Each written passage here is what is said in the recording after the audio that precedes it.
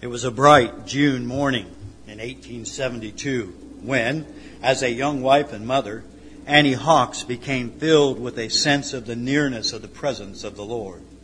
As she enjoyed this special sense of His presence, she began thinking about how anyone could live without the Lord, either in joy or in pain. Suddenly, the phrase, "I need thee every hour," was ushered into her mind and took possession of her heart. It was from that experience that she wrote the great hymn, "I Need Thee Every Hour." The refrain of that great hymn says, "I need Thee, oh I need Thee, every hour I need Thee. Oh bless me now, my Savior, I come to Thee." As we have looked at the 23rd Psalm and how to face the days of our life, we have seen that we need the Lord. Like Annie Hawks, I do not know how anyone faces life without the Lord. As for me, I would not want to face life without the Lord. When I look back over my life and I think about what could be ahead of me, I am thankful and rejoice that I am able to say with David, "The Lord is my shepherd." The 23rd Psalm not only reminds us that we need the Lord, but also reminds us that the Lord is all we need to face the days that are ahead of us.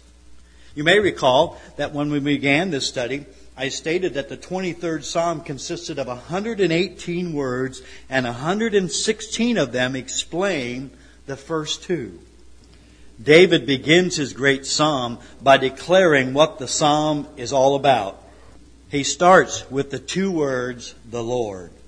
Following the subject of the psalm, David then begins to describe what the Lord means and has meant to him as his shepherd. All through the 23rd Psalm, David has drawn picture after picture and analogy after analogy of what the Lord, his shepherd, has meant to him personally. David has spoken of the Lord as the one who fills his life with such happiness and contentment that he is able to say, "I shall not want." He speaks of how the Lord has led him through his life, leading him to green pastures, beside still waters, and in paths of righteousness. He has described how the Lord has both provided for him and protected him in every experience of life. In short, David says, how can you face all the days of your life? The Lord is all you need. Yet as I listen to David's testimony, I not only find him declaring what the Lord has meant to him, but also describing what he means to the Lord. Psalm 23 is not only a testimony of David's feelings about the Lord, it is also a testimony of the Lord's feelings for his people. Why does the Lord lead us, feed us, and meet our every need? It is because of how He feels about us. All throughout Psalm 23, we see how the Lord feels about His children, about you, and about me. But how He feels about you and I is never more clear than when we come to what it says in verse 5. Psalm 23 verse 5 says, "Thou preparest the table before me in the presence of mine enemies. Thou anointest my head with oil. My cup runneth over." The phrase that so clearly describes how God feels about His people is, "Thou anointest my head with oil." Not being shepherds in David's day and time, we might miss the full depth and meaning of David's thoughts here. In the actions taken by the shepherd described in these words, we see how deeply the Lord's feelings for the sheep of His pasture really are. David, in that phrase, "Thou anointest my head with oil," describes actions that are very personal and reveal the feelings the Lord has for each sheep of His flock. In the very beginning, David spoke of his relationship with the Lord as a personal relationship when he said, "The Lord is my shepherd." Yet here in verse 5, we also see that the Lord's relationship with us is very personal. The Lord has more than just a relationship with the flock. It is actually a relationship with each of the sheep in the flock. Let me explain by drawing your attention to the words, "Thou anointest my head with oil." First, we see the Lord's acquaintance with each of His sheep. The scene behind these words occurs at the end of the day. The shepherd is bringing his sheep back to the sheepfold. The sheepfold was an enclosure where the sheep were kept during the night. Unlike a cowboy herding cattle into a corral, the shepherd brings his sheep into the sheepfold one by one. It is a scene that reminds us of the Lord's acquaintance of each of his sheep. Let me describe the scene in two ways. First, the shepherd counts his sheep at night. In a previous study, when we thought about the shepherd restoring his sheep, I made mention of the shepherd's rod. David says in Psalm 23 verse 4, "Thy rod and thy staff, they comfort me." As we saw, the rod was used by the shepherd to protect his sheep, and at times was an instrument for dealing with a stubborn and disobedient sheep. But the rod was not only an instrument of defense and discipline, it was also used in numbering or counting the sheep. Let me call your attention to a couple of verses that will help us to see how the rod was used in counting. For instance, we read in Leviticus 27 and verse 32, "And concerning the tithe of the herd or of the flock, even of whatsoever passeth under the rod, the tent shall be holy unto the Lord." The sheep are spoken of as passing under the rod. We also read in Ezekiel 20 verse 37, "And I will cause you to pass under the rod, and I will bring you into the bond of the covenant." Picture is that of sheep passing under the rod. But what is meant by sheep passing under the rod? At evening or at night, as the shepherd brought his sheep into the sheepfold, he would let the sheep enter one at a time, and as they entered the sheepfold, he would stand at the entrance with his rod raised, counting the sheep one by one. This was called numbering the sheep, or passing under the rod. If he had 100 sheep and only 99 entered the sheepfold, he would go in search of that one lost sheep. That was the picture that the Lord was painting in Luke chapter 15 of the shepherd going into the wilderness to find the one lost sheep and searching until he found it. How did the shepherd know that one of his sheep was missing? They had passed under the rod. Robert L. Moyer wrote, "The flock was one. There was no distinction that severed them, but beneath the rod, the shepherd never lost sight of the individual sheep. He saw each sheep alone." Furthermore, we see that the shepherd not only counted each one of his sheep, but he also calls his sheep by name. Horace Bushnell said, "The Lord is not a keeper of a hive of bees, knowing well the hive, but not knowing the individual bees, but is the keeper of a flock of sheep, knowing well the flock, but also knowing each particular sheep." The shepherd is very familiar with each individual sheep in his flock, and in many cases has a name or nickname for each sheep in his flock. The names the shepherd chose for his sheep are not simple common names like Bob or Bill. Rather, they are names that have some bearing upon the history of the individual sheep. As the sheep enter the sheepfold at evening, you might hear the shepherd saying, "Hi there, one born in the dry riverbed," or "There's my lamb for which I traded 2 pots of honey," or "There you are, the one the bear tried to steal." This is the idea, by the way, pictured in John 10:3, where Jesus says, "The sheep hear his voice, and he calleth his own sheep by name, and leadeth them out." Philip Keller writes, "The relationship between the shepherd and the sheep, between Christ and those whom he calls, is one of personal, profound knowing. For he knows me intimately. He knows me by name." This scene of the sheep being brought into the sheepfold reminds us that the Lord is personally acquainted with each one of his children. If you are saved, you are a member of a large family. Or to stay with our picture, you are a sheep in a large flock. In Revelation 7:9, John described a heavenly host clothed in white robes and with palms in their hands that will be made up of all nations and kindreds and people. John described this host as a multitude that no man could number. Who is that heavenly host? It is every person saved by God's grace. It is a host that will be made up of you and of me. We belong to a spiritual family or a spiritual flock that is made up of people from every race and nation, a multitude that no man can number. Yet I remind you that God knows every one of his children. You are not just a number on a computer to Him. When I got saved, I was not entered into heaven's data bank as convert number 4,562,131. To God, we are more than just a huge flock. We are individuals that are known by God, and He knows and calls each of us by name. I can assure you that God has no trouble knowing who each of us are or in calling us by our name. He is personally acquainted with each of His children and knows each of us by name. Let these words sink into your heart. He knows you. He even knows you by name.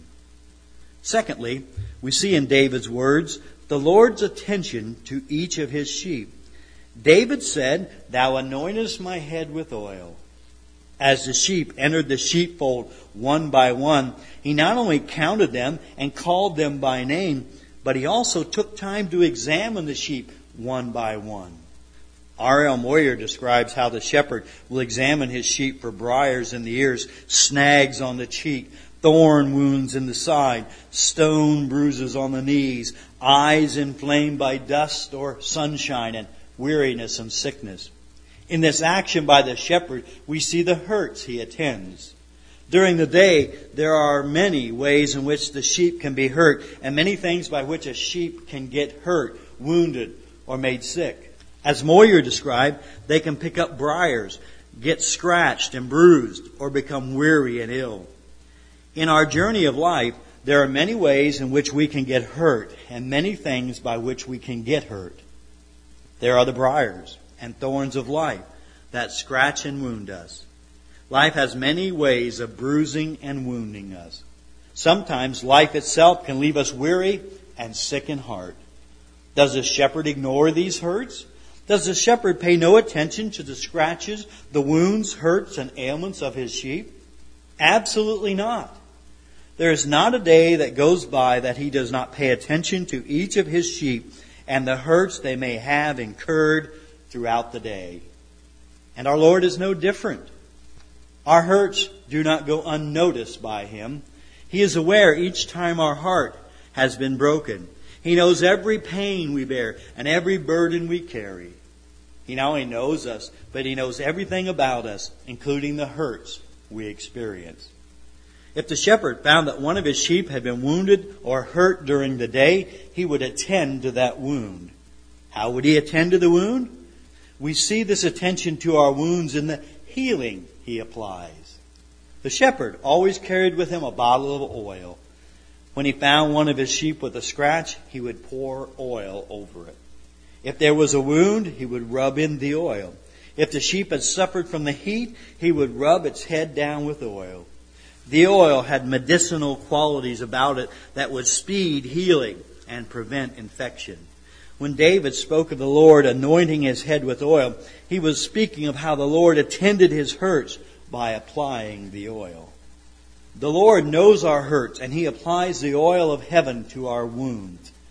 Many have experienced the hurts, wounds, and bruises of life and have found that the Lord always has oil to apply to those hurts. Just as the shepherd daily attended the hurts of his sheep, the Lord daily attends our hurts. His oil brings healing to the brokenhearted. His oil gives grace in the time of need. His oil soothes the troubled heart. His oil eases the pain we feel. His oil gives strength for the next day. I recently read a story about a lady named Helen Keene. She described how all her life she had been sheltered and somewhat pampered by her family. She was the youngest of 5 children and had never known what it was to be alone. Her family always did things together. They would plant a garden together in the spring and in the fall harvest the garden and can the vegetables together as a family. They worked together, played together, and at night they sang together. But there came a day when she found herself alone. Her parents had died first, and then her brother. 2 of her sisters died exactly 1 month apart, and the last of her 3 sisters had just died. One of the things she dreaded after the loss of her last sibling was going back to an empty house. She didn't even have a key to the house. There had always been someone there to let her in, but this day she would return home and no one would be there. A niece stayed with her for a couple of weeks, but then the day came when she had to leave. Helen drove her to the station and then started back to face an empty house. She pulled the car into the garage and sat there for a while, working up the courage to walk into the empty house alone. As she walked up the sidewalk, she prayed, "Oh God, help me." As soon as she walked into the house, she turned the radio on just so there would be sound in those empty rooms. As she hung up her coat, she caught the words that were coming from the radio. "No, never alone. No, never alone. He promised never to leave me alone." It was the old-fashioned Revival Hour quartet singing, but it was more than a quartet singing. It was the voice of God speaking to her heart. Standing there, she realized that she would never be alone. If I may put it another way, that day the Lord anointed her hurt with His oil. The Lord has oil for your hurts. You are His child, and He knows you and all that is going on in your life. He knows just what you need, and with David you can say when hurting, "Thou anointest my head with oil." What do these actions of the shepherd say to us? Well, think with me of the Lord's affection for each of His sheep. We see the shepherd every evening causing his sheep to pass under his rod. We hear the shepherd as he calls each sheep by name. We see him as he examines each sheep and applies the oil to those who are wounded and hurt. What do we see in all this? We see how interested he is in each sheep. There is not one sheep in the flock that is not important to the shepherd. There is not one sheep for which he does not have great interest. They are all important to him, down to the very last one. There may be some of you who feel like you are just another member of the family, even if it's God's family. You don't see yourself as anything special or unique. You feel like you are one of the least, if not the least, of the family of God. There are other sheep that are more important to God than you. You are His child, but you are, so to speak, the red-headed stepchild in the family. God has no particular reason to have any real interest in you. You are just a number to God. While you may feel that way, that is not the case. If I can put it this way, each day of your life you pass under God's rod. And you are as important to God as any other sheep in His flock. You are individually special to God. He cares as much about you as He does any other member of His family. You are not just another in the family. He knows you, and He knows you by name. He is deeply interested in you.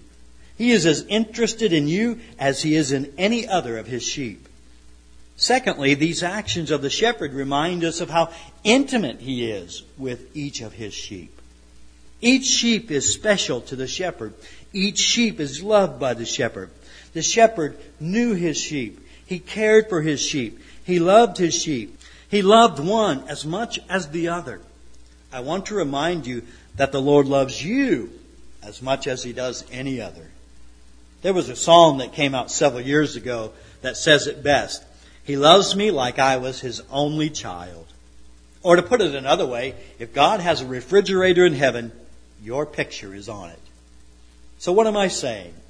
I'm saying you are important to God. Just as each sheep was special to the heart of the shepherd, you are special to the heart of God. How can we face the days that are ahead? We have a shepherd who treats each of us like we were the only sheep in His pasture.